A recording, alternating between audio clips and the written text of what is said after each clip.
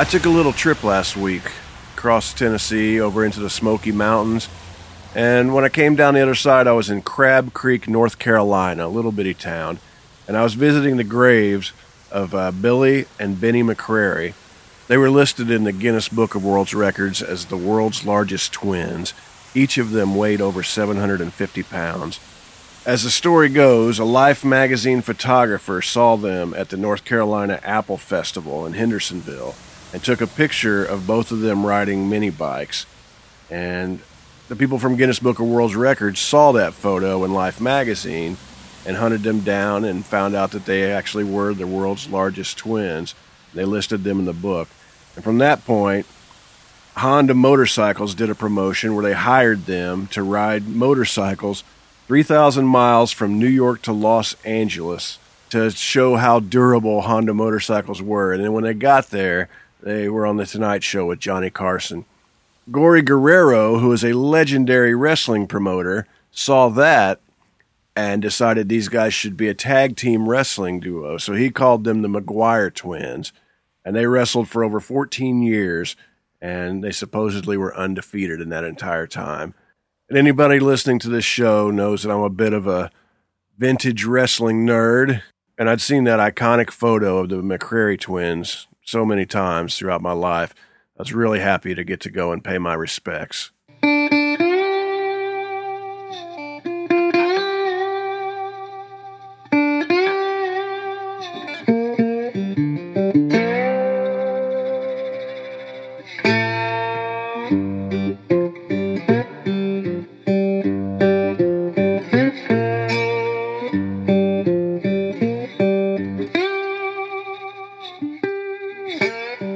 Hi friends, this is Otis Gibbs, and you're listening to Thanks for Giving a Damn. I'm sitting here in my living room in East Nashville. This is a personal journal. This is a bit of an experiment. I like to say right up front that I haven't the slightest idea what I'm doing, but I decided to do it anyway. And this show was founded with the idea that there are only two people in art that matter. There's a creative individual and the person experiencing it. And everything else is an artificial filter. This is a way for me to share things with you guys without any filters whatsoever. My guest this week is Webb Wilder. Webb is a singer and a songwriter, and you can find out everything you need to know about Webb at webbwilder.com. The first time I saw Webb was at the Vogue Theater in Indianapolis, Indiana. Back in the early 90s, maybe. It was a really good show. Webb's just a great entertainer. I've wanted to have Webb on the show for quite a while, and I ran into him a couple weeks ago at a bar, and I said, "Hey, Webb, how you doing? It's good to see you again," and asked him if he would be on, and he was all for it, so I was all excited about it. But Webb was nice enough to invite me into his home here in Nashville, and we sat down, and he shared some great stories. Here's Webb Wilder.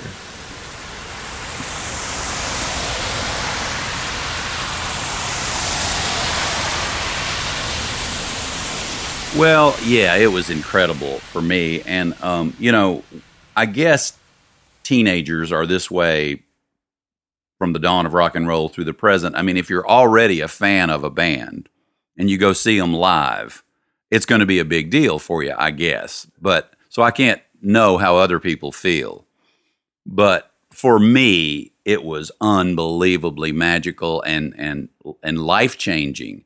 Because I refer to it all the time. The most magical live rock and roll event I've ever seen, and it really filled me with something, was the Faces.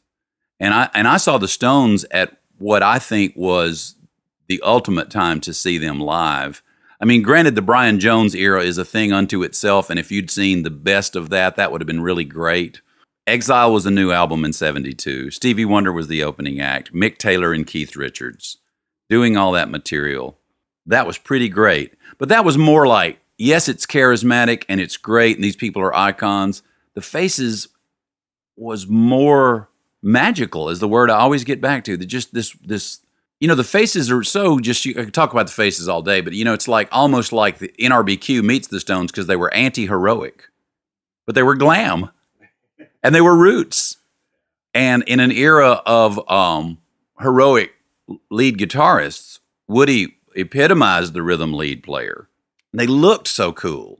and their clothes and their hair and the legacy of the Small Faces and Rod Stewart singing and his showmanship and the camaraderie, and it all lived up to its promise that the photographs and the records had given me.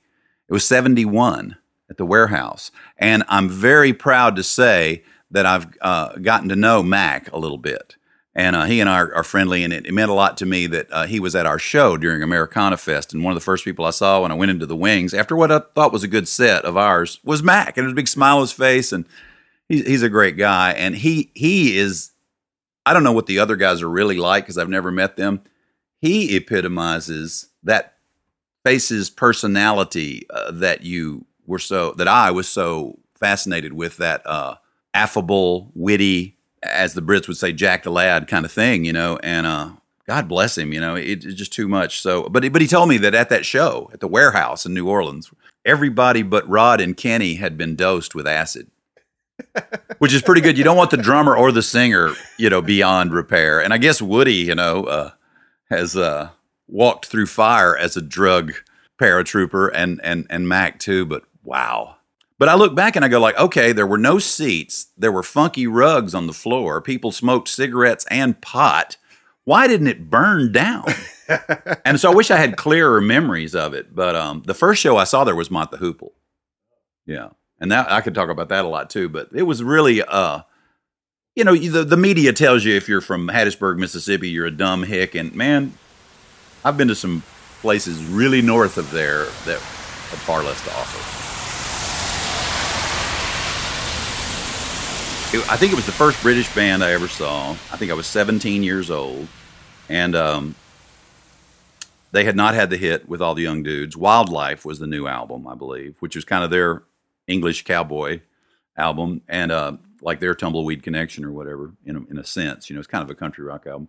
They weren't maybe quite ready to headline the Warehouse. And I've never met Ian Hunter. I've recorded 2 of his songs, and he sent me a message through another guy saying how much he liked our arrangement of Big Time, but which meant a lot to me. But he was always kind of pissed off on stage in a way. I think he's just so rock and roll, But he was a little bit not pleased that they didn't have a bigger crowd. By the way, Brownsville Station opened up, and wow, they were like the first like shticky comedy, but could deliver the goods, and maybe the last rock and roll band I ever saw. Well, maybe Unknown Henson, right? I guess the lineup, original lineup, it was. Verdon Allen and Overend Watts and Buffin and Mick Ralphs and Ian Hunter. And they looked cool. And, in the earliest days of glam, before it really got out of control and people were really dressing like women, people were dressing pretty cool, these guys, And so they had I was fascinated by all their boots. Like Buffin, the drummer, had baby blue boots on.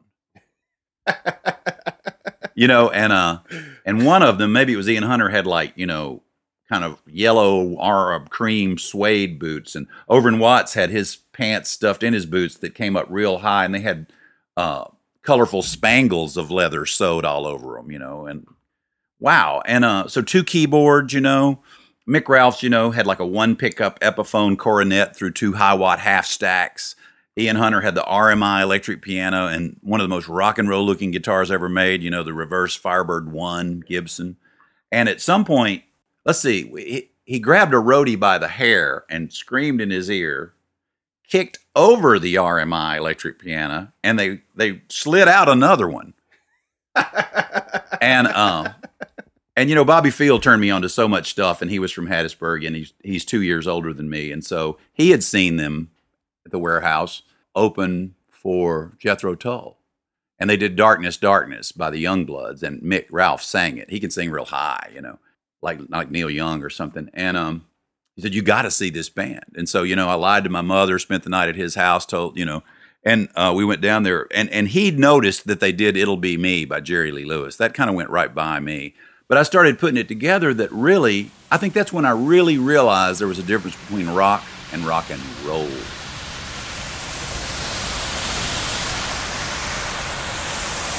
I actually remember a lot about that night. So, I was trying to look sharp during those days, too. And I was wearing, Western shirts, bell-bottoms, Italian boots, and I was walking down Chapatula Street, and I was just walking on air after seeing that concert.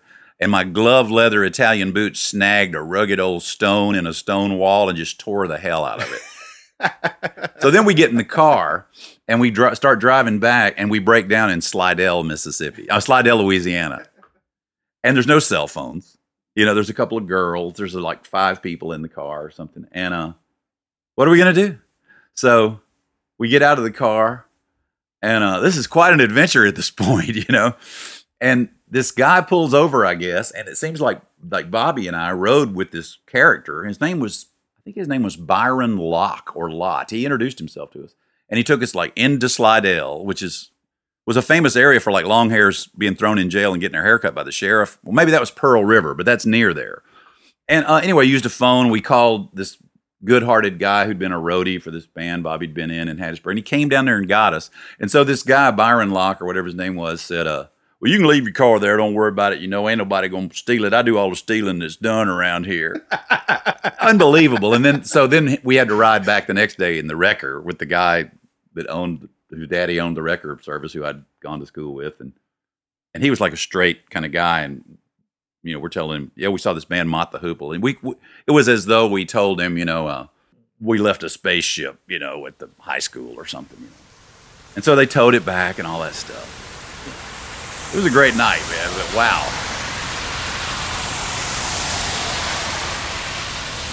But Tipitina's, is an institution in New Orleans.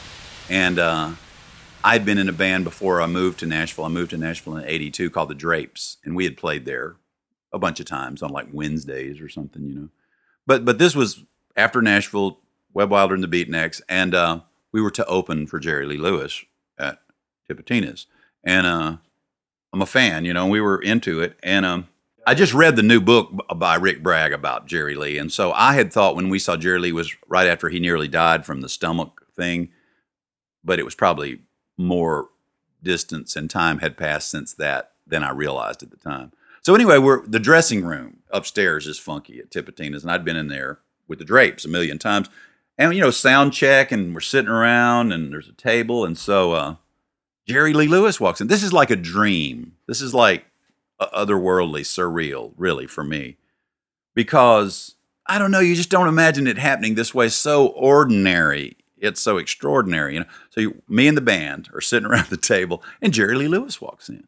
Well, I'm from Hattiesburg, Mississippi. He's from Faraday, Louisiana. I don't know what to do. You don't want to be rude. So I stick out my hand. Hey, Webb Wilder goes, Jerry Lee Lewis. I mean, just like you'd meet somebody who's not Jerry Lee Lewis. Right. And he sits down at the table, and we're like, hey man, we're glad to be here. I don't know. He was nice to us, cause we'd heard all these stories. Right.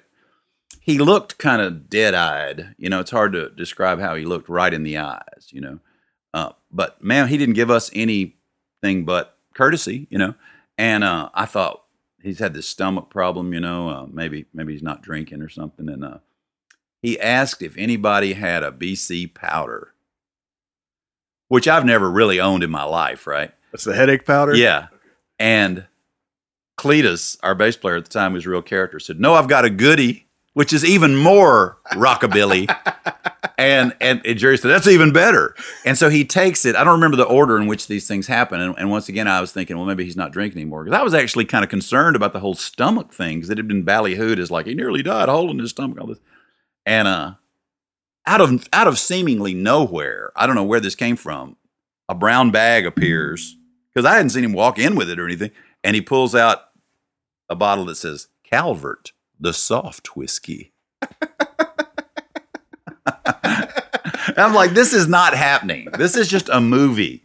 And we exchange courtesies, and he goes to the sound check or whatever. So, we get out and we open up the first set. Tipitina's. I wish I knew what night of the week this was. Friday, it says on the poster. I've got the poster, folks. So we do our set, and then he does his first set. And what I remember about it was that, Dan and I saw Lisa Marie Presley one time, and it's an interesting, odd assortment of a demographic of a crowd that would come to see her because of the Elvis thing and all that. So it's sort of that same way for that first set by Jerry Lee. You had the blue hairs and all, and the set was kind of tame. And Jerry Lee, of course, has never been bound by arrangements, lyrics, or anything, And so, for instance, High School Confidential, he does it without the introduction, because the introduction is like, honey, get your dabba dee ba deedle deedle deedle deedle da dum, bump, bump, bump. Doesn't do that. He just goes he doesn't even, I don't know if he counts it down. He just goes, rocking at the high school hop. And he's just into it. And pretty much every song, however it started, he would rush it, and the drummer would have to find his, high octane tempo. But it was sort of a reserved set, and then he takes a break. We do another set. Then he comes back, and this is the real set. And interestingly enough, what I remember about that set was High School Confidential does the introduction. Honey, get your just cause da da dee da and da rockin', bump, bump. Honey, get your dancing shoes, bump, bump, cause the jukebox blowing, and it's rocking, man. And it's a different crowd, sort of. It's later, more people have arrived, some of the people have left. And if you see pictures of him live, there's always like a twin reverb or a super reverb on tilt back legs. And that's because, and this is brilliant, he plays real pianos and he's got to hear them. And he puts a mic in the piano and puts it through a Fender amp. So he borrowed Donnie Roberts' super reverb that night. And so he owned the super reverb that Jerry Lee Lewis played through. The greatest rock and roll show I've ever seen was Jerry Lee Lewis. It was probably 10 or 11 years after that. Mm-hmm. And I have to ask you, my dad met Jerry Lee back in the 70s, and he got to shake hands with him. And my dad would always say that he had the softest hands of anybody he'd ever met. It's obvious he'd never done an honest day's work in his life, which made my dad love him. Yeah.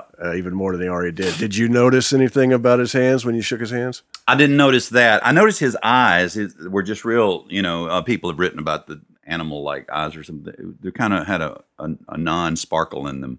But he was really nice to us, and he I don't know why I said this. I'm a whiner and a complainer, and I'm sorry to the world for that. But you find yourself talking to Jerry Lee Lewis. I've had these experiences where I've been talking to really famous people, and I'm trying to not germ them or be uncool. And depending on how much of a fan you are, it's hard.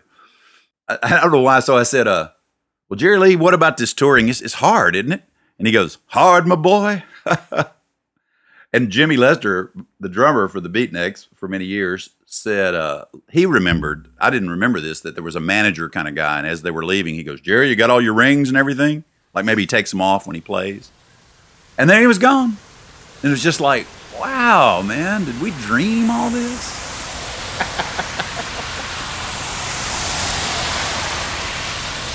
Back to, you being a teenager, one being a teenager and being a fan of who you're a fan of. And these bills they used to do for rock shows, Triple Bill, The Warehouse, 1971. You had Ian Matthews, Southern Comfort, Deep Purple, and The Faces. Well, Deep Purple, wound up in some Guinness Book of World Records kind of statistics as the loudest band in the world, Ritchie Blackmore, I later found out, used 200-watt Marshalls, which Mike Doyle, who wrote the Marshall book, refers to that model as the pig.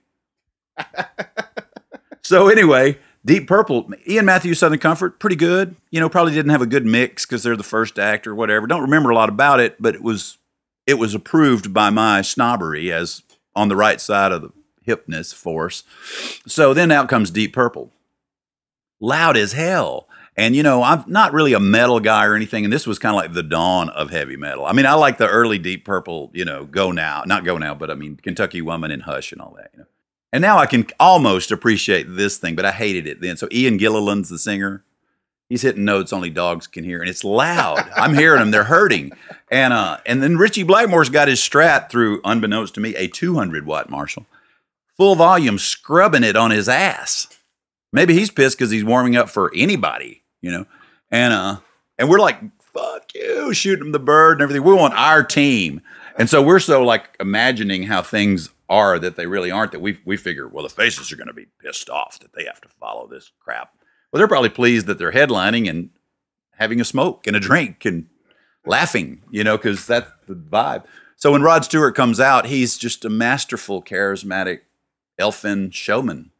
And he's like, well, after a fine evening's entertainment of Southern Comfort, Deep Purple, how you doing, and all this stuff. And so then they go into their cover of Maybe I'm Amazed. And Ronnie Lane, the small faces, right? Tiny, truly elfin. And he starts singing it kind of on tiptoes, Maybe I'm amazed at the way. And Rod Stewart's putting the hand to his ear and doing all these Al Jolson, but, just stuff people don't do. It was like, is this the Peter Pan movie? It was just magical. And then, of course, he takes a stance and comes in with the heroic vocal, and the race was on. Well, the Nick Lowe story is I've kind of met Nick Lowe several times, and he's always very affable and personable and friendly. That's the good news. There's no bad news really in the story. And the first time I met him was at an in-store thing in Austin. The week I was moving maybe back to Mississippi or something, and they had this place called Inner Sanctum Records, and they would do things like that in early days for Elvis Costello and the Attractions, Triple Bill, Mink DeVille, Rockpile, Elvis Costello and the Attractions. And as I was walking up to the record store, Elvis Costello and the Attractions were slinking out looking like greasy thugs. It was weird. You know, that was what the bag they were in at the time, I guess. And so, they were leaving. And I'll go in there and I meet Nick, and he's very friendly. And I meet Dave, he's very reserved, but, polite enough. And so that's that. And then so years pass, and that's like 77 or 6 or something. 7, 8.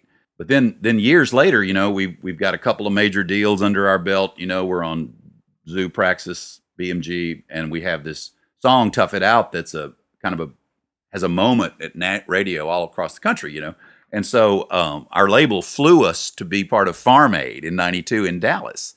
Big DJ there at the time, Redbeard, had just added it. It was the most something song of that week. We had a 2-song set that they cut in half. And yeah.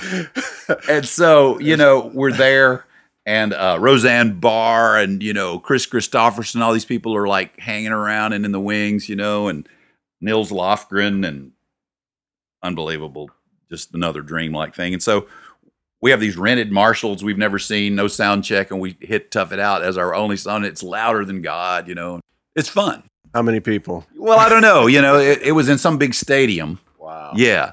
And so the crowd wasn't as big, I know, as it got later on.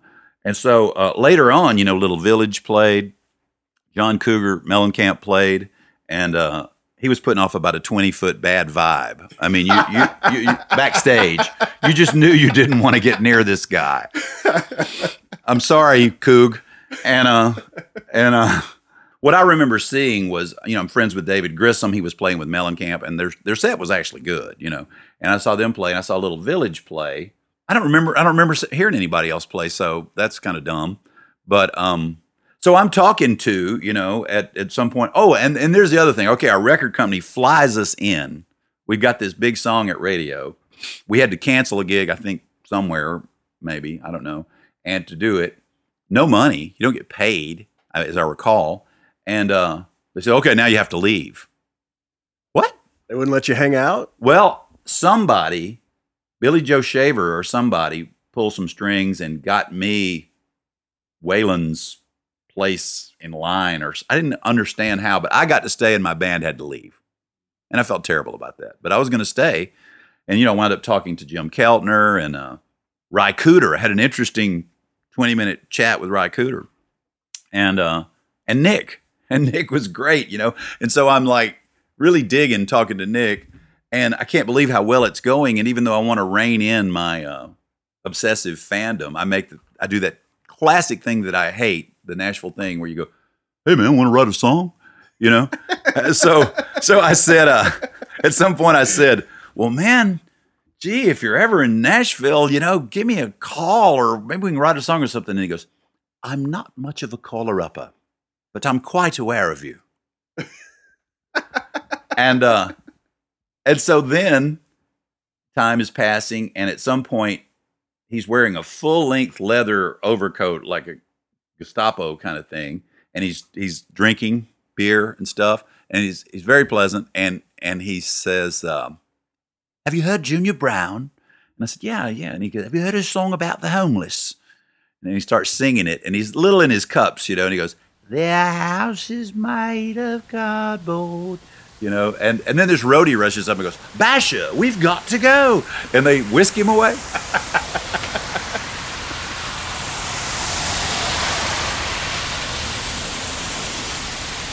Oh, yeah. Well, I had gone to, I was born and raised in Hattiesburg, and had spent most of my life there. And January of 76, moved to Austin and lived out there a couple of years, went back to Mississippi, and then moved up here in 82 and been here ever since, And first year I was in Franklin, and then I got a house in town, and, had always worked with Bobby Field. He moved up here, and I was kind of a big fish in a little pond down there in this band called the Drapes, and that was my thing, and it was playing in a band, and it was hard to do here. There's always been a hipness about Nashville and an amazing talent pool and a under the radar thing that the people who were its detractors didn't know about, and now it's totally flipped to where it's the hippest place and they're pouring in, and all that. But there's always been a squareness too, and back then people just sort of knuckled under to it, and if they the most talented person in anyone's hometown might have moved here, and then tried to ply their trade in that square world, and there were no Telecasters being used in country music. And, that's a Bakersfield and Memphis thing. And finally, it found it thanks to Richard Bennett and Marty Stewart and, later Brent Mason and stuff. That changed. So, it was a real conservative time, and so everybody's trying to get a cut as a writer, or they're trying to be a session man or whatever. And there's no band loyalty, and everybody's kind of a mercenary because they're trying to make a living in the music business, which has always been nuts, So I'm going like, man, how can I have a band, and get them to stick with me and all this. And I was kind of bummed about it. I turned 30 and I wasn't doing what I wanted to do. But in the meantime, the people I knew here, I knew this guy named Dan Tyler, who was one of my oldest friends and did so much for me.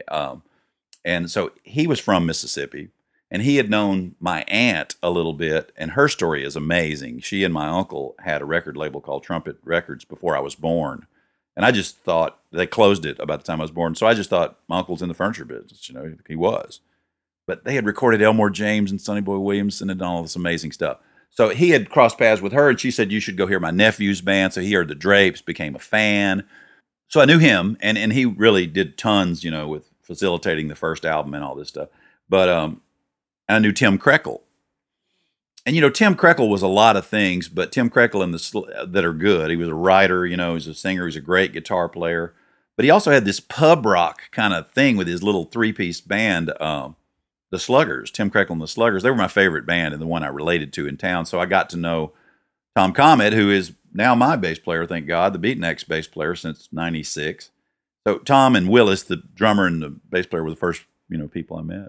That's great to hear about Tim Krekel. No one's mentioned him on the show before, and he's a person worth mentioning. But my buddy Charles got married in Louisville, and me and Tim played at his wedding. Wow! And it just seemed like a really, really good guy. I wish you could have heard that little three-piece band they had. And of course, they were really into NRBQ and stuff like that. So I would go to their gigs, and the Scorchers thing was happening, and the Sluggers dug the Scorchers, and they did Tim's song, "Greetings from Nashville," I think it's called.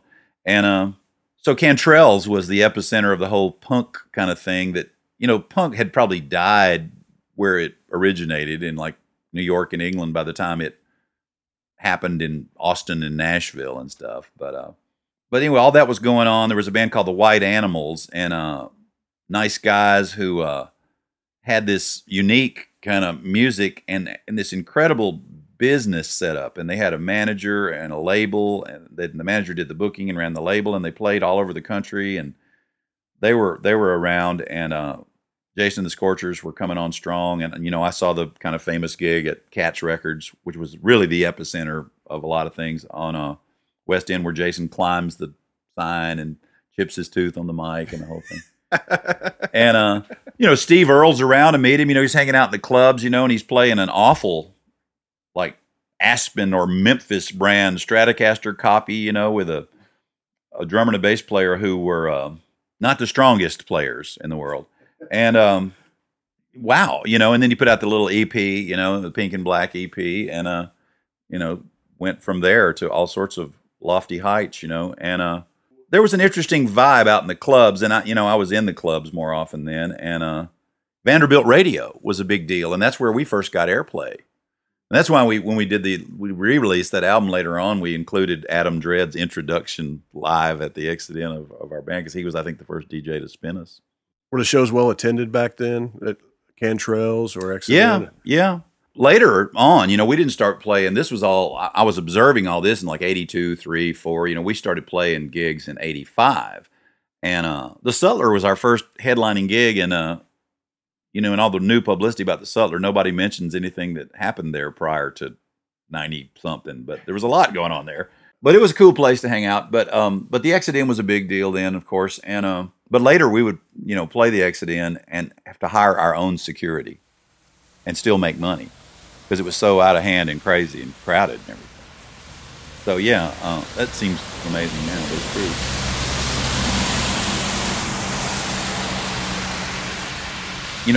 Before I moved to Nashville in '82. I kind of knew two people in the music business, and Dan Tyler here and Keith Sykes in Memphis. And Keith said, well, when you get to Nashville, you need to look up Dan Penn. He's like the original Bohemian. And that's like a tip of the iceberg description of Dan, because Dan kind of wrote the 60s, and all those great songs. And so at some point, the late, great Jack Emerson, and Jack and Andy, had McLennan had, Praxis, and that's a whole story. They managed the Scorchers and us and Georgia Satellites, and at one time or another, Steve Forbert and John Hyatt and the Questionnaires. And if anybody was accomplishing anything outside of country music in Nashville, they were working with Praxis or they weren't accomplishing anything. And they were a wonderful key hunk of the story of rock in Nashville. But so Jack hooked me up with a writing appointment with Dan. And this is like, Jack's been dead since 2003, and this was long before that. So 20 years ago or something, and I wrote this song with Dan, never got to pin him down to write another one, and it's languished. It's never been on one of my records, and we've now recorded it, and with any luck, it'll be on the album that comes out next that we're working on now. I'm very proud of that, and you never count your chickens before they hatch, but I'm pretty sure it's going to be on there. We've got tracks on it now. Are you working with Joe McMahon on that? Yes and no. I did the last album with Joe, and I want to work with him some more. We did 2 tracks with him and his studio burned, and it took a while to get it fixed up, and, I had to do something. So Bob Williams, who plays guitar with me, works at Studio 19 a lot. And, of course, that studio's, I like it. It's got a funky old 70s vibe. That's where Ringo did Bukus of Blues when it was called Music City Recorders. So we've pretty much moved over there. So 2 of the songs on the album will have been done with Joe, and then the rest looks like will be Studio 19. Yeah. Well, I appreciate you inviting me into your home. Thanks for making it an option. I mean, I'm glad to be here, and mainly what you heard from me today was a fan's perspective, and that's okay with me because if you're not a good listener, you won't be a good player. And if you're not a fan, you won't know what to do. Thank you, man. Thank you.